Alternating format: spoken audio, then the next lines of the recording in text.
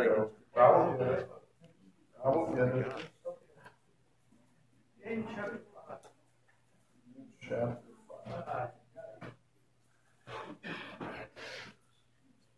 Just about through the book of James. Got a couple more weeks to go. We'll make it. All right. James chapter 5. I want to read from verse 1. We're going to concentrate on the middle of the passage, but since it all goes in context, we want to keep it that way. So let's start in verse 1.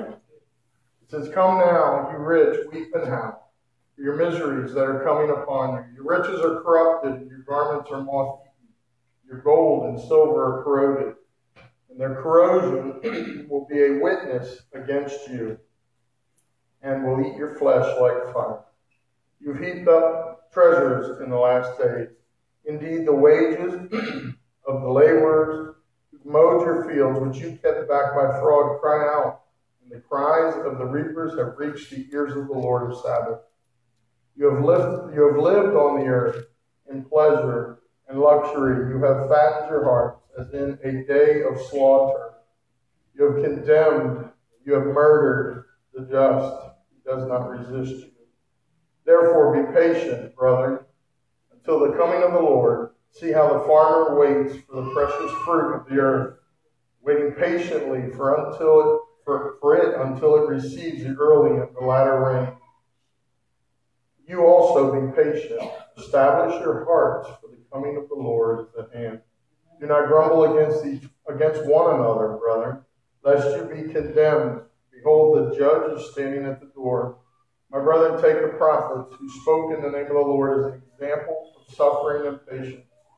Indeed, we count them blessed who endure. You have heard of the perseverance of Job, and seen the end intended by the Lord, that the Lord is very compassionate and merciful.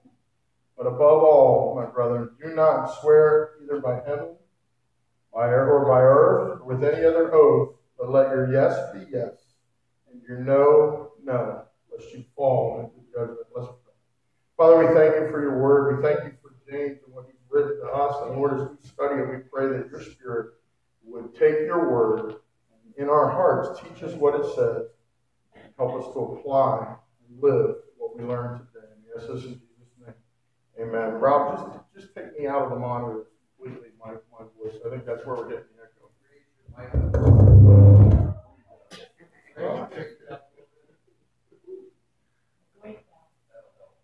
Better?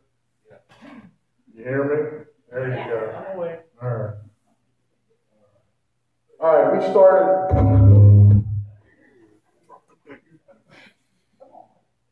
We'll get there. If I have to yell, we're going to get there. All right.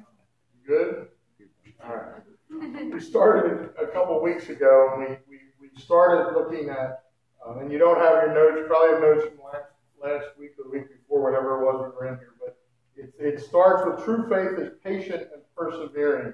And this is that section from verse 7 to verse 12. And he starts out in verse 7. He says, "Therefore be patient, brethren, until the coming of the Lord." And we looked at the fact that we are to live in the truth that Jesus is coming back. Does everybody agree and understand that the Bible teaches that Jesus could come back at any moment? Are you ready for that moment, first of all? Are you? Yeah. You better be ready. And we're to live with that anticipation, just as these early church believers were living in that anticipation. We're to look for Jesus' return, and we're to be patient. He uses the example of a farmer. He says, see how a farmer waits for the precious fruit of the earth, waiting patiently for it until it receives the early and the latter rains. You also be patient. We're to, as a farmer, we're to be patient in sowing the seed. What is the seed that we sow? It is the Word of God. We're to be patient in reaping, which is also the result of that sowing. But who sovereignly is over the rain that comes early and the rain that comes later? God. Yeah. And we're to be busy in between, we looked at. We looked at the fact that it says, you also be patient. And then he says this, he says, establish your hearts, for the coming of the Lord is at hand. Do not grumble against one another, brethren, lest you be condemned. Behold, the judge is standing at the door. looked at the fact that we're to look at our own lives and we're to be clean. Where it says there, establish your heart. That's the key to almost everything in the Bible. Our hearts need to be in the right place. James has gone through and laid that out repeatedly, not in those words, but in other words, as we walk through this letter that he's written to us. So when we look at our own lives and be clean, we're to establish our heart, which means to be fixed on what? On Jesus. To be fixed on the purpose of our lives here on this earth, which is to what? What's the ultimate purpose of a Christian? To glorify God. Right? How we live our lives, what we do with our lives. Does it reflect the character of the one that we say that we serve? And when our hearts are established, when Jesus is the deepest desire, when God is in Jesus is the deepest desire of our heart to know Him, our hearts are established in that. And we're to establish our own hearts, not anybody else's hearts, our own hearts. We're to be patient with one another. It says, don't grumble against one another. Remember, they were getting impatient about Jesus coming back, and I'm sure there was some rubbing back and forth. And this isn't slander. Slander he dealt with earlier. This is where people are in ministry, sort of moving along, and there's a grumbling. We've all been in church long enough to know that happens, right? We've all been there, all right? And we'll be there again. But James says, no, when you're focused on the Lord's coming, you don't grumble about each other. Stay focused and busy about the work. So we're to be patient with one another. We're to be clean with one another. In other words, we're to confess when we're grumbling against each other. Confess when we've done things that might offend somebody else.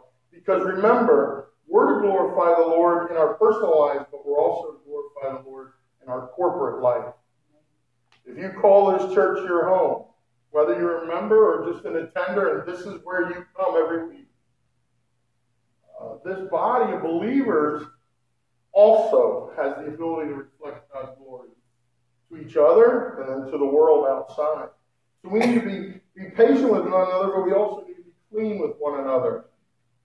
We move into this next section. This is where we're going to be today. And if you have the notes from the last time, D is the next mark in your notes. He says in verses 10 and 11, he says, my brethren, take the prophets who spoke in the name of the Lord as an example of suffering and patience.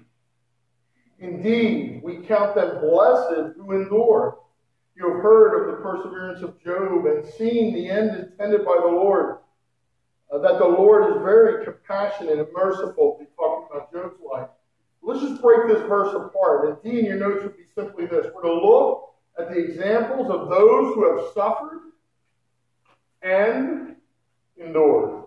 Put them two together. They're two separate things, but together. Remember, James was talking about true faith is what kind of faith? A faith that endures through suffering. Not perfection, but through suffering. He says in this verse, let's break some of the words apart. My brethren, again, James is talking to who? He's talking to the church. He's really, the majority of who he's talking to are Jewish Christians in that time, although there were Gentiles. But he's talking to that first church that formed out of Acts chapter 1, verse 8, and that sending out of the upper room, and then the Pentecost, where that church started and grew through the book of Acts. That's the church he's writing to. Those first group of believers that would be called the body of Christ. My brethren. So he's talking to fellow church members. So this is written to those of us who believe in Jesus Christ. And our faith is alone in the finished work of Him on the cross. He says, take the prophets. A reference to those, and again, James is Jesus' half-brother. He is what nationality? He is Jewish, okay? So when he says take the prophets, this is something they would know very well. How many of you remember the song, Father Abraham had many sons of Father Abraham? Remember that song you learned in Sunday school? Listen, these Jewish Christians would have heard, not that song, I don't think it was written at that time. It might be that old, but it was written at that time. But think about it. They would have known the forefathers of their faith, starting with Abraham. All right, he says, take the prophets, but not just the prophets in in general. He says those who spoke in the name of the Lord. If you look through the Bible and you look through history, there's a lot of people who say they're prophets. But do they speak with the authority of God? With the authority of the Word? And he says those who spoke in the name of the Lord, they weren't just any prophets. Because even in that time period, there were those that were false teachers. And you read through the New Testament, and you can see that over and over again. He's referring to those who were the true prophets, and he adds that qualification. And he says, he talks about suffering and patience. Suffering, just so you know, to separate these two, suffering is physical, mental persecution, which would have been something that was going on in that time. Remember, if you read the beginning of James, what's he say? He's writing to a group of people that were what? Scattered because of persecution. So he's telling them in that aspect, that would be one aspect of the suffering. It could be sickness. It could be hardships. It could be just trials in general. But he says, look to their example of suffering. But he doesn't stop there. He says, look to their example also of what? Their endurance, their patience. Remember, patience is a word that also means, or in this case, means endurance. So they're to look at those examples of suffering and patience. They were to look to those who had walked before them and suffered, but didn't fall by the wayside. They endured. Now listen, we live in a tough time, do we not? How many of you struggled this week? Come on. Everybody in this room probably struggled with something. It could have been you struggled with maybe a sickness that's been allowed into your life. It could be you struggled because there's a financial difficulty or something like that. It could be you struggled because you were persecuted. I don't believe any of us in this room have been persecuted like these people have been persecuted. But it could be. Maybe somebody raked you over the coals because of your faith. But he says, listen, and he's writing to us because hardships and trials are a normal part of life. Everybody agree? There's no rosy. There is rosy over here, but there is no. You ever? I forget the song that talked about looking at things through rose-colored glasses. Right? Life doesn't exist that way, and he's telling these believers to focus on Jesus, to focus on Him coming back. And they were to look to them as examples. Go back to James chapter 1, and let's keep in mind the focus of this whole entire letter. Just remember the focus of this entire letter. James chapter 1, verses 2 through 4. Verses we start out with a long time ago. It says, my brethren, again, written to those who are believers, it says what?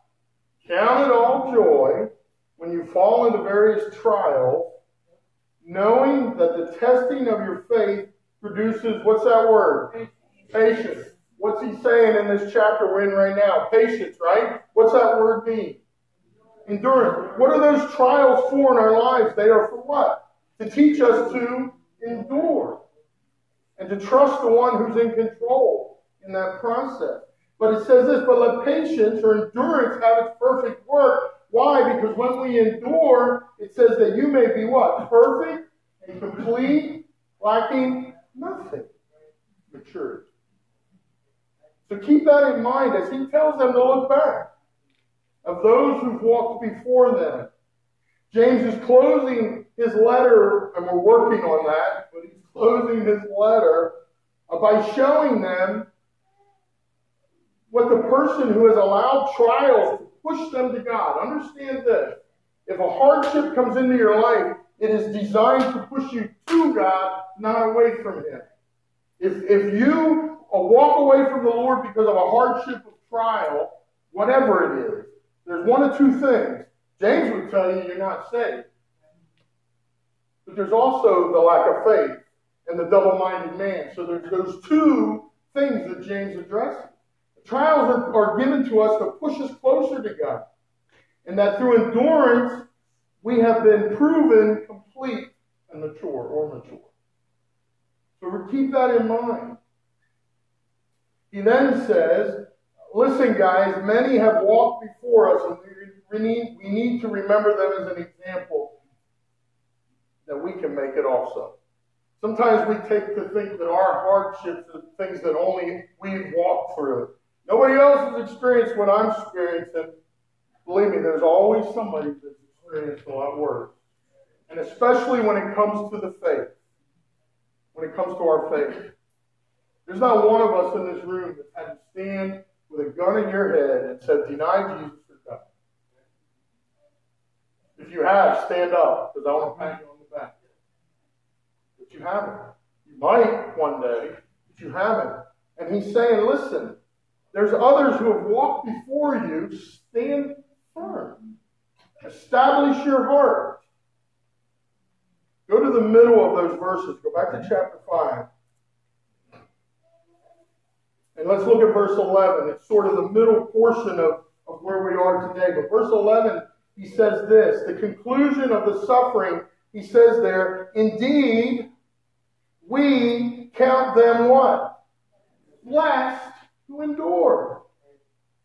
Go back to chapter 1, verse 12. There's only 3 times the word blessed is used in the book of James. Chapter 1, verse 12, it says this. Blessed is the man who what? Endures trials. For when he has been approved, not earning his salvation, but his faith being proven by his works, when he has been approved, he will what? Receive the crown of life which the Lord has promised to those who love him. Indeed, we count them blessed who endure. Do you think there's a combination, or there's a reason those 2 verses are in this letter? He also says in verse 25 of chapter 1, but he who looks into the perfect law of liberty and continues in it and is not a forgetful hearer, but a doer of the work, this one will be blessed in what he does. In other words, when we look into God's word, when we allow, remember that picture of the bowl, the brazen altar, and looking into that, and then we see a reflection of ourselves, and then when that reflection doesn't look like Jesus, we need to keep stirring that water up and keep working on that. It says when we stay in it, when we endure, when we allow the word to do what it's supposed to do, which is to wash us clean, show us what's wrong, show us, all scripture is given by inspiration of God and is profitable for what? For doctrine, that's true. For correction, or for reproof, that's the pointing out. For correction, that's how to get right. For instruction in righteousness, that's how to stay right. The man of God may be what? Perfect and complete, lacking nothing. I don't know if I got it right at the end there, but that's all right. It means that. All right, but the point is this. This one will be blessed in what he does. James also, as we've said before, parallels what book of the Bible? There's 2 of them, actually. We talked about one of them as what? Proverbs. What's the other one? Matthew and the Beatitudes, all right? Go back to chapter 5 of Matthew. Give it a second to turn back if you can. And let me just bring this all together because this is what he's talking about. Indeed, we count them blessed who endure. It says in verse 3. It says, blessed are the poor in spirit, for theirs is the kingdom of heaven. Blessed are those who mourn or are broken over sin, for they shall be comforted. Blessed are the meek, for they shall inherit the earth. Blessed are those who hunger and thirst for righteousness, for they shall be filled. Blessed are the merciful, for they shall obtain mercy. Blessed are the pure in heart, for they shall see God. Blessed are the peacemakers, for they shall be called sons of God.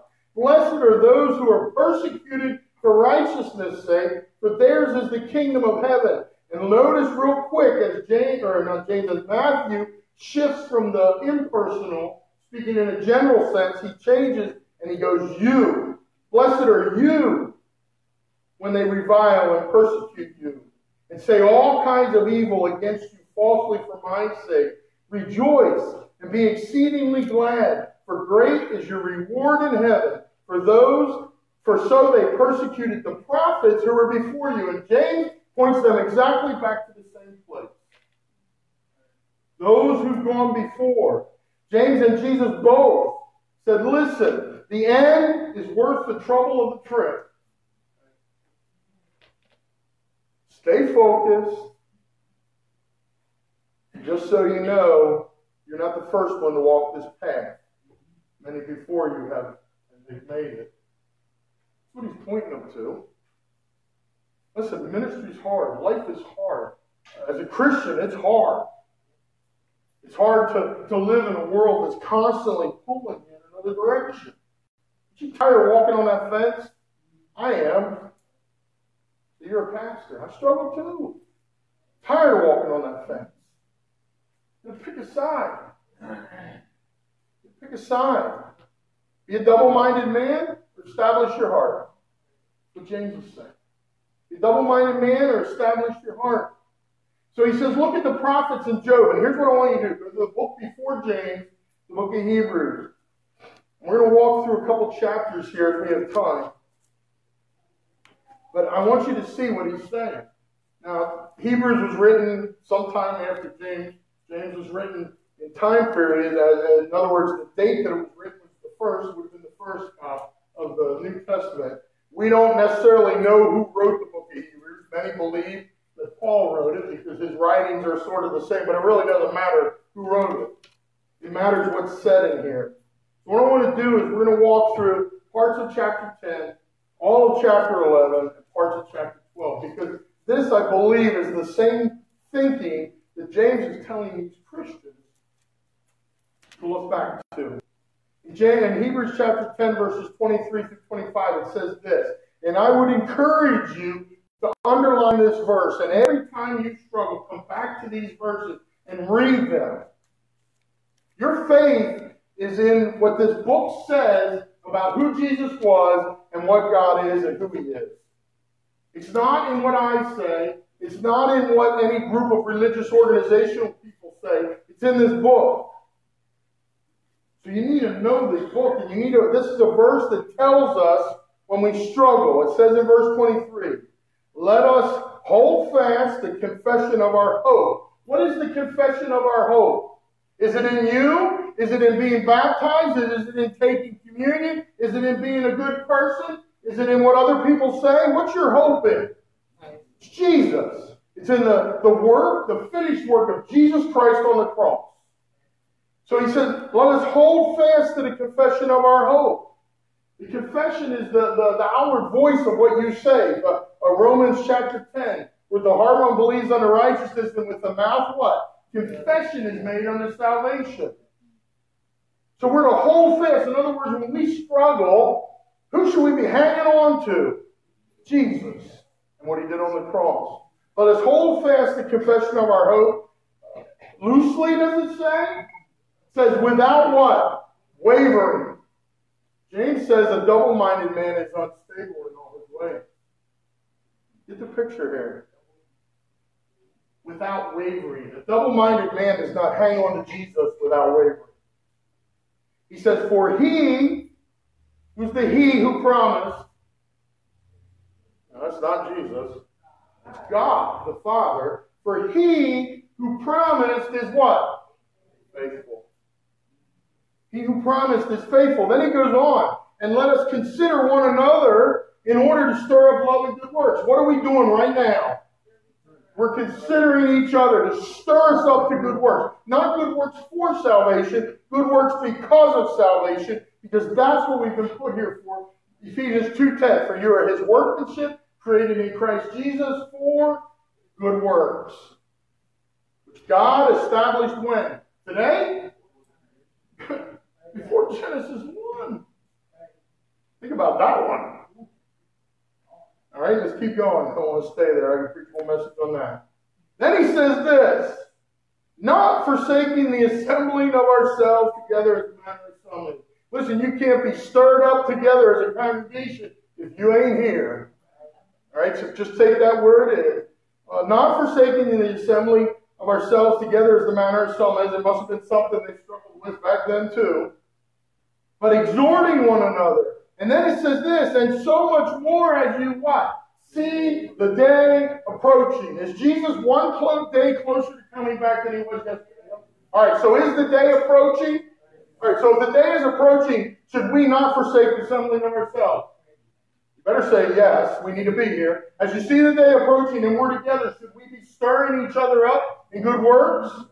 Yes, we should be busy about the Master's business. Not comfortable in our chairs. This church is not, I think I'm trying to get the words right. This church is not a cruise ship. It's a battleship. All right, remember that one. It ain't cruise until Jesus comes back. It's battle until He comes back. And if you're not in the battle, number one, you're not either not saved or you're apathetic and you've got some things you need to deal with. But He says, let us stir up. So much more as you see the day approaching. Remember, James is talking about what? True faith. Go to chapter 11. Look over in Hebrews to one more page. He says this. So we've been talking about that true faith, that genuine faith that is proved out by how we live. So what is faith? Hebrews chapter 11, the writer tells us point blank what it is. Now faith is the substance of things hoped for and the evidence of things not seen. Have any of you were any of you here when Jesus walked the earth? Did you see Him? Were you there when He died on the cross? You were there in a sense because you were hanging there with Him. But did you see Him die on the cross? No. But do you believe that He died on the cross? Amen. He says this, faith is the realization of things past and future as if they were right now. This is talking in a future sense.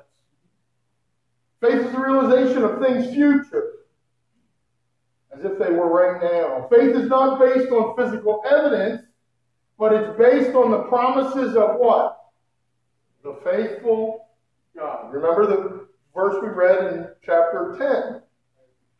Let us hold fast the confession of our hope without wavering, for He who has promised is faithful. Go to verse 2. It says this, verse 1 again. Now faith is the substance of things hoped for, the evidence of things not seen. Now listen to what the writer says here. For by it the elders obtained a good testimony. Now these were people that were in the present or in the past? In the past, probably. So the life story of the saints of old, although we know from reading Scripture, it wasn't perfection, was it? Now there ain't one of them. They all look like goofballs like we are. They struggled with a lot of the same things that we did. David, who was a man after God's own heart, right? What did he struggle with? He struggled with lust and deception and lies and murder and all of those things. But God called him a man after His own heart. And he endured to the end. They're not perfect, but that of a life of faith in the one who promised. Now think of yourself as an Old Testament saint. Jesus had not yet come, right? All right? Jesus was future. He was promised, all right? Most of them didn't see it, all right? But their faith was in the future work of Jesus Christ on that side of the cross. Our faith is in the past work of Jesus Christ. We look back. But faith in the one who promised. Genesis 3:15. I think we talked about this verse last week. The very first pronunciation of the gospel in the Bible. For he, capital H, for her seed, capital S, will crush the head of the serpent. Who's the capital S seed?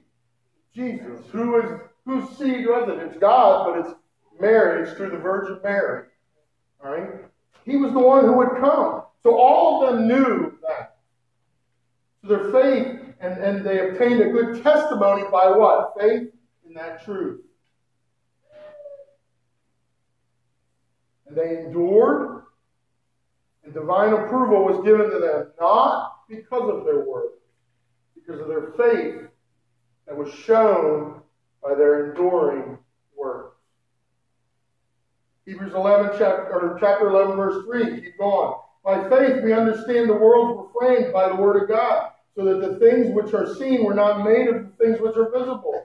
Simply put, there's not one of us that was here when God created the world, was there? There's some of us that were closer, all right? But none of us was here that long ago. I know, Ken, you think you were. All right? But none of us were here. None of us were here. But the world is here, and we are here, and we trust that what God said happened. Correct? Amen. So let's go to chapter 11, verse 4, and we'll move our way through. You didn't know what this passage of Scripture is called? It's called the Hall of Faith. All right? And we'll go through, because this is what James is talking about. Go look at them. When you struggle, go look at them. They lived in anticipation of the Messiah, who in most of their lives did not come until later on. He says there in verse 4, by faith, Abel offered to God a more excellent sacrifice than Cain. It was an obedient sacrifice, through which he obtained a witness that he was righteous. In other words, his sacrifice was a picture of his obedience and faith in what God promised. God testifying of his gifts, and through it, he being dead still speaks. In other words, his testimony of his enduring faith is still for us to read today. By faith, Enoch was taken away so that he did not see death, and was not found because God had taken him. For before he was taken, he had the testimony that he pleased God. But without faith, it is impossible to please God. So let's just stop right there. Was it Enoch's works that saved him? No, by faith, it's impossible to please God, right? So his works were proof of his trust in the promise of God. But without faith, it is impossible to please him. For he who comes to God must believe that he is, and that he is a rewarder of those who diligently seek him.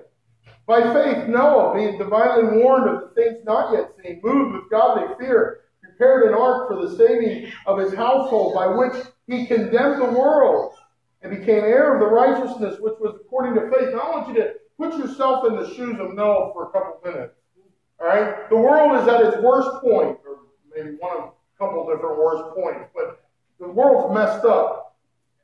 It's so bad that there's only one man. Now, Enoch's already gone. He walked with God because of his faith and his righteous life. But Noah comes to Noah, and him and his family, he's the only one. Noah, you know the song, Noah found grace in the eyes of the Lord? All right? Can you imagine what he had to endure as he's building this great big boat in a time period when it didn't rain? Remember this, before Noah's Ark, there was no rain. God watered the earth through other ways, from the bottom and from the top, but it was in a different way than rain. Can you imagine the ridicule? And as he's pounding this down, oh no, look at you, you fool. And he's building this ark. But it says what? With godly fear, he prepared an ark for the saving of his household. And then he goes on. Go to verse 8. By faith, Abraham obeyed when he was called to go to the place which he would receive as an inheritance. That's Genesis chapter 12. And he went out, not knowing where he was going. By faith, he dwelt in that land of promise, as in a foreign country, dwelling in tents with Isaac and Jacob, the heirs with him of the same promise. For he waited for the city which has foundations, whose builder and maker is God. By faith, although Sarah had that wavering faith at times, right? But by faith, Sarah herself also received strength to conceive seed. Remember, she was barren, and she bore a child when she was past the age, because she judged him faithful, God faithful, who had promised. Therefore, from one man, and him as good as dead, were born as many as the stars of the sky in the multitude. We're part of that. It was speaking of the Jewish nation, but our descendancy, whatever you want to call it, because Noah, wait a minute, let me make sure I get that right. We can be traced back there somewhere. Let's just leave it at that, so I don't get it wrong. All right, but think about that. The seeds are many because of Abraham's faith. Had he not left the land, God wouldn't have done what he did. He would have used somebody else. And innumerable as the sand which is by the seashores. Go to verse 13.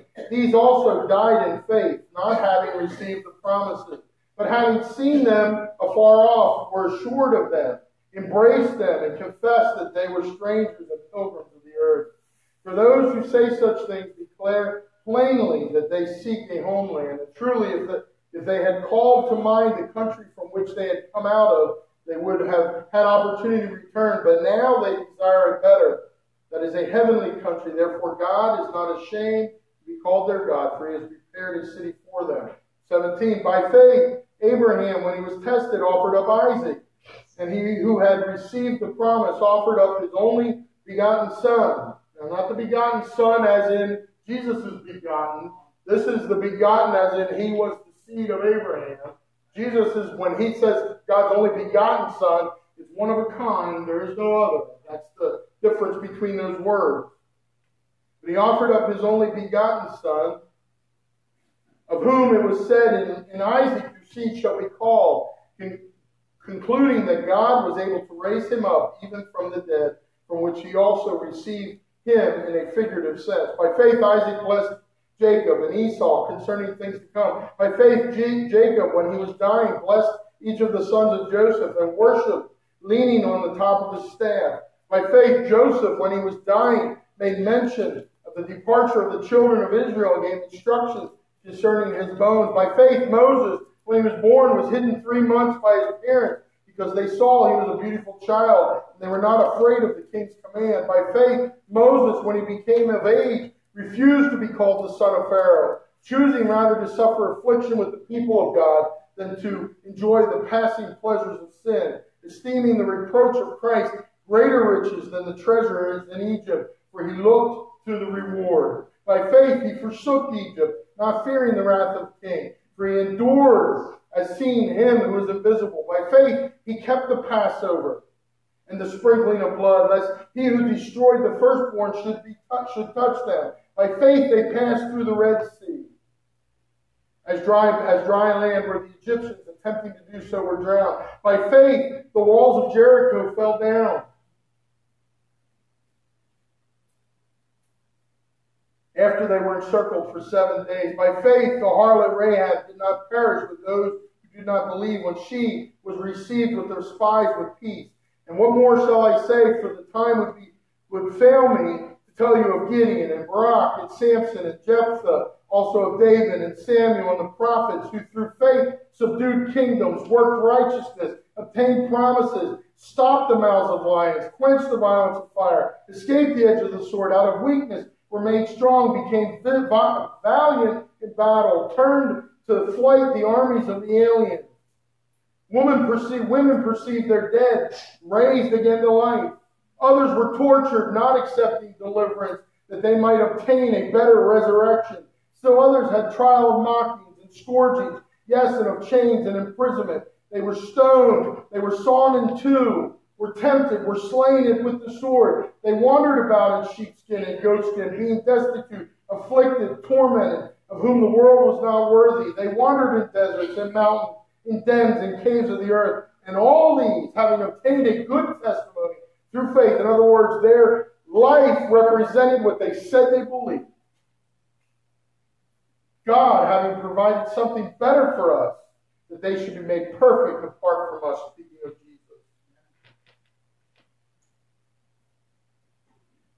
Look at chapter 12. Therefore, same thing James is saying. Therefore, we also, since we are surrounded by so great a cloud of witnesses, all of those witnesses he just listed, and we could go through in our time period and look at those who were murdered, who were burned at the stake. Listen, the blood of the martyrs is what we stand on the foundation of the apostles and Jesus as the cornerstone. But you realize the Bible that you hold in your hand you have it because people died. They endured. Their faith was more than just lip service. They endured. All of them as an example. He says, therefore we also, since we are surrounded by so great a cloud of witnesses, and what does the writer say now? Let us lay aside every weight and sin, which so easily ensnares us. And let us run with endurance the race that is set before us, looking unto Jesus, the author and the finisher of our faith, who for the joy that was set before him endured the cross, despising the shame, and has sat down at the right hand of the throne of God. Right there, it says that Jesus' work was done when he got up and he was raised from the dead. No more do we need to crucify Christ. The work's done. The work's done. I don't have the time to read through the rest of the chapter, but I would encourage you to do so. Because it's very important that we remember that our battle is not a battle that is new. It's a battle that's already been fought by others who endured, by others who, because of their faith, were part of all that and didn't give up. Let's go real quick to the end, go back to chapter 5 of James, and let's walk through this last step very, very quickly. It says, but above all, my brother, do not swear either by heaven or by earth, or with any other oath, but let your yes be yes and your no, no, lest you fall into judgment. James once again points them to what comes out of their mouth as a gauge to what is in their heart. Chapter 3, verse 2, for we all stumble in many things. If anyone does not stumble in the word, he is a perfect man, able also to bridle his whole body. Verse 10 of that same chapter, out of the mouth proceed blessings and cursings. My brother, these things ought not to be so.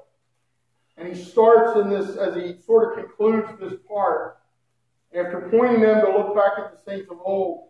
And above all, it gives the impression of, listen, this is pretty important. And this verse, in a lot of ways, is sort of out of place in this chapter, at least it seems to be. It doesn't smoothly fit into what James has been writing. However, this seems to be part of James's intent. It's an important point, and it needs to be emphasized clearly. Again, he says, above all, indicating that it is a big deal. It's a big deal. He then repeats, nearly word for word, Jesus' command out of Matthew chapter 5, verses 34 to 37. When James says that we must not swear, he isn't talking about using coarse language, although there's other passages in Scripture that would tell you not to talk that way. Nor is he speaking necessarily about using the Lord's name in vain, although there's plenty of passages that would tell you not to use the Lord's name in vain, which simply means this: unless you're referring to God or talking about God, you don't use his name because it's using it in a derogatory fashion. He's talking about a practice that was apparently common in this time period. Taking an oath to convince someone either that you were telling the truth or that you were going to keep your promise. It'd be like me walking up to Paul and saying, hey, pinky swear. Like my word wasn't good enough. We might think of some sayings that might be like, I swear on a stack of Bibles that I'm not lying. Or I swear on my mother's grave. You've heard those things said before. But it must have been a practice at that time. In other words, these people didn't live convincingly enough that they had to add this to whatever they were telling that they were going to do. Jesus forbids Christians from doing this, and James confirms it with this teaching. The issue appears to be honesty. Truthfulness should be the absolute norm for those who trust in Christ. Our simple yes or no should be completely binding, since deception is never an option for us. If an oath is required to convince someone of our honesty or our intent to be faithful, it suggests that we may not be known for telling the truth in other circumstances. So just keep that in mind as you take this last part. But in Matthew, those verses that James pulls from, it says, again, you have heard that it was said to those of old, you shall not swear falsely, but shall perform your oaths to the Lord. But I say to you, do not swear at all, either by heaven, for it is God's throne, nor by the earth, for it is his footstool, nor by Jerusalem, For it is the city of the great king, capital K. Nor shall you swear by your head, because you cannot make one hair white or black. But let your yes be yes, and your no be no. For whatever is more than these is from the evil one. And simply the last point will be this. We're to look to the future and we're to live honestly. We're to look to the future and we're to live honestly. I want to just close this way. Right? I know, well, not that far. But I want to encourage you this way.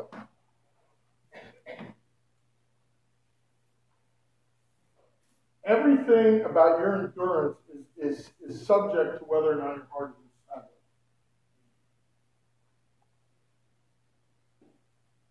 Sometimes I think that we as American Christians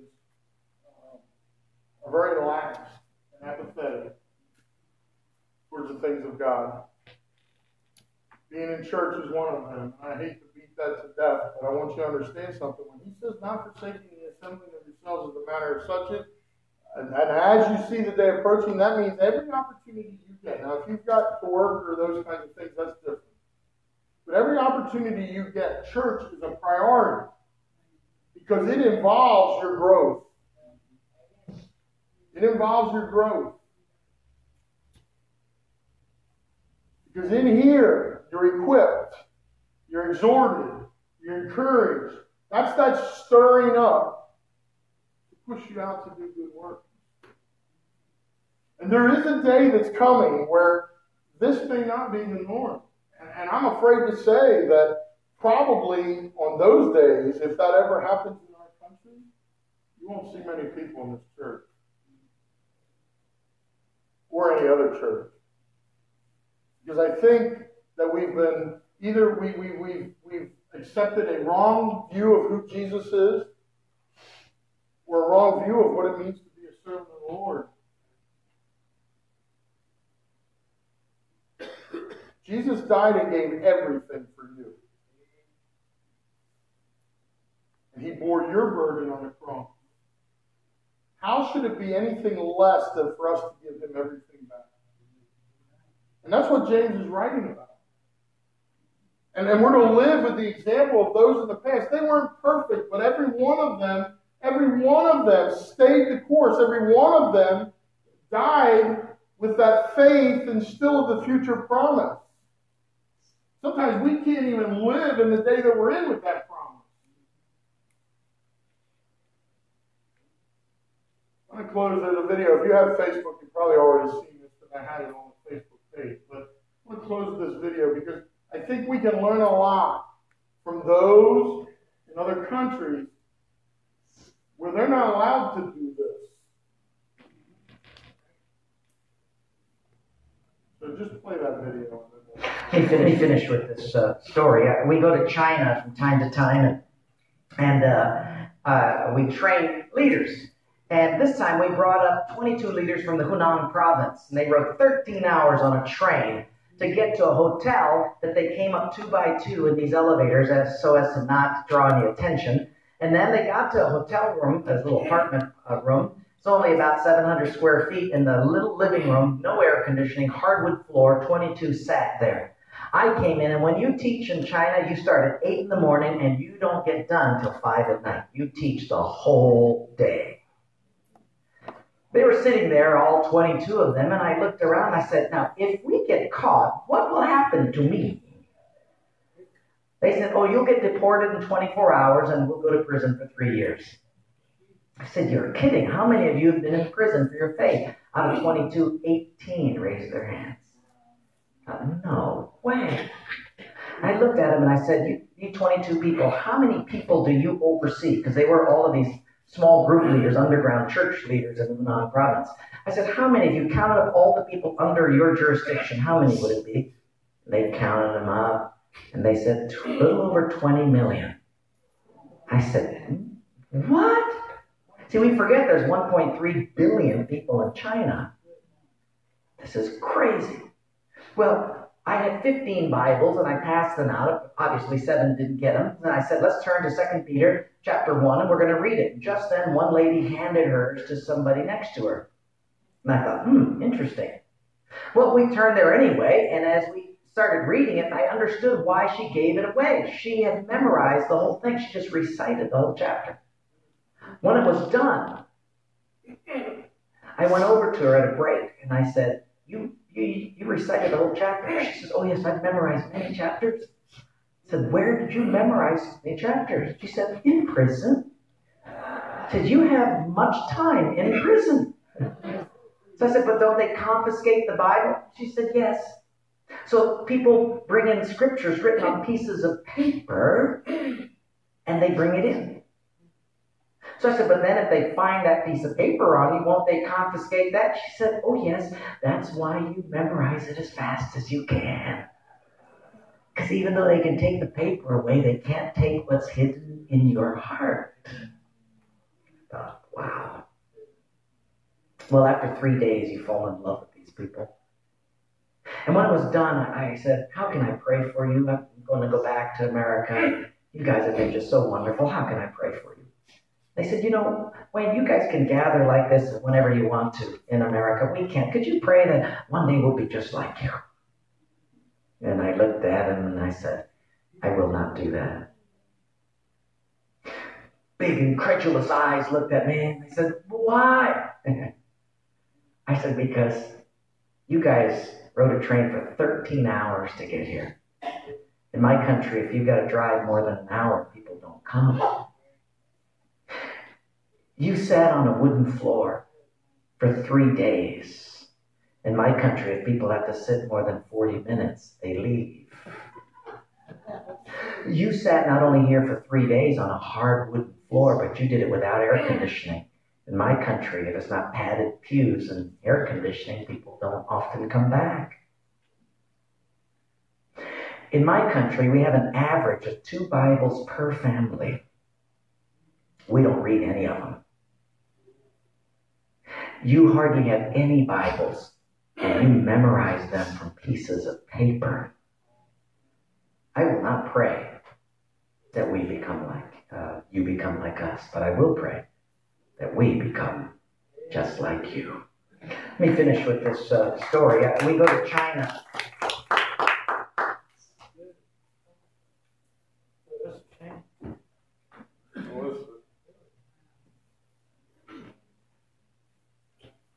I heard laughs and giggles. There isn't one of us in the church that lives like that, myself included. I'm ashamed of my own personal life. Culture has made us soft, and made us weak, and made us apathetic.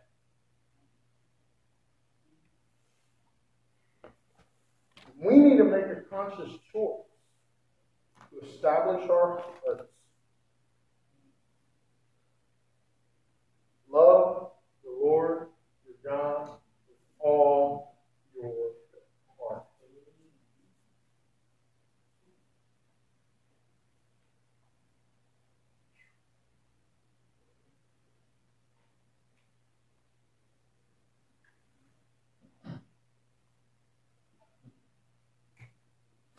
There's too much at stake for it to be anything less.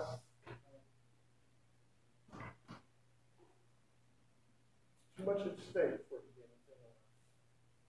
You say, what's at stake? Number one, glory.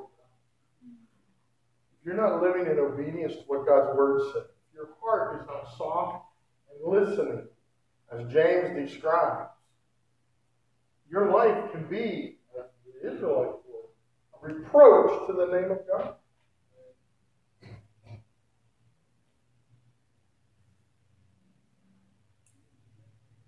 Glory to God. The gospel's at stake.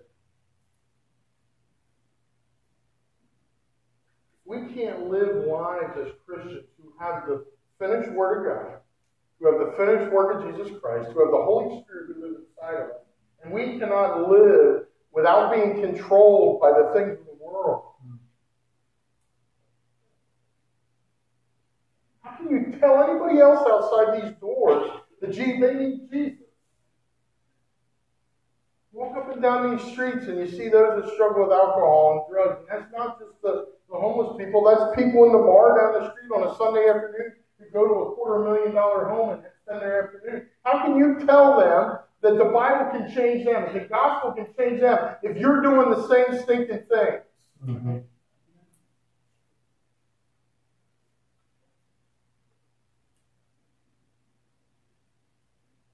The gospel is the power to save from sin, but it's also the power not to be controlled by sin. Man, you don't know how many times in my life the Old Testament, all the time, all the time, all the time. I hate it. The only way that's going to get less or stop is to crucify it and hide God's word in your heart.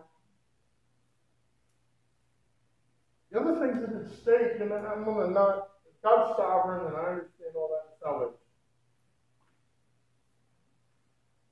The other things that are at stake is the ministry of this church in reaching the lost outside these doors.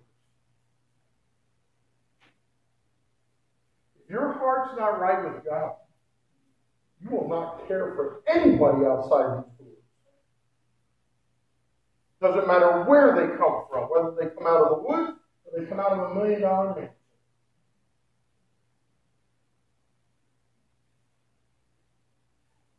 We need to weep for those that are lost outside these doors, for those that come in here every week.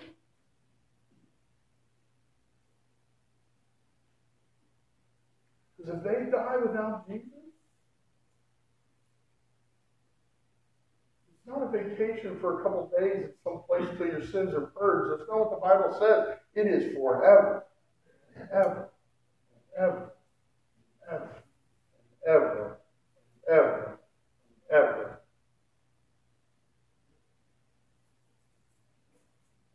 We're to live with the future in mind. We're to live looking back to those that endured. Look at the blessings that God has shown through Abraham in the nation of Israel. Now they're disobedient, but one day they'll be recalled back.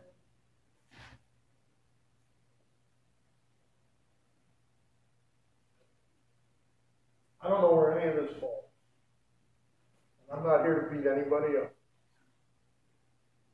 But I am here to tell you as your pastor, we need to be pure. We need to be holy in our conduct. We need to be right with the Lord. We need to be clean with each other. Otherwise, we just play a game here every week. Father, I thank you for this day. Lord, I thank you for your word and the truth it is.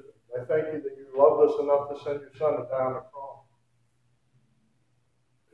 Father, I pray first of all, if there's anyone here that doesn't know you as Savior, I pray that you would prick their heart. That they'd understand that the Bible says we've all sinned. And we're all separated from God. That there's no exemption from that burden. And that separation is now. We don't have you. We die without you now. It's eternal, for the wages of sin is death. Father, I pray if there's someone here that doesn't know you, that you show them that that's where they are. But Father, I pray that they'd also understand that that's the bad news. But the good news is that you, God, demonstrated your love toward us, and that while we were still sinners, Jesus came to this earth and died for our sins. And that sin is a gift. Or not that sin, that your Son is a gift. His work on the cross is a gift. We accept that gift by faith. For with the heart one believes unto righteousness, and with the mouth confession is made unto salvation. Whosoever calls on the Lord's name of the Lord shall be saved. Every head bowed and every eye closed. If you're here today, you don't know for sure that if you died, that you would go to heaven, or you don't know for sure that you have God in your life right now. The Holy Spirit's the one that's pricking your heart.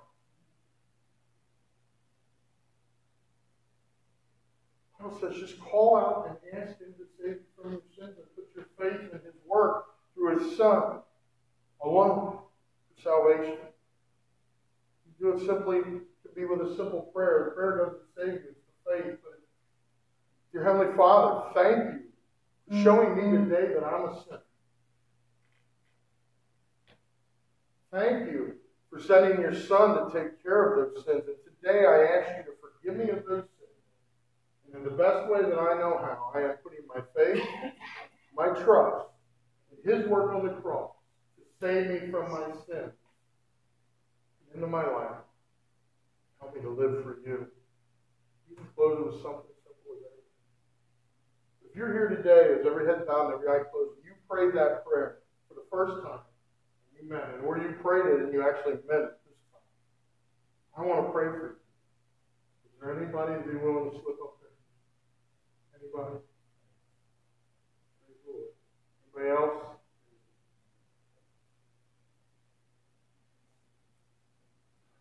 For the rest of us,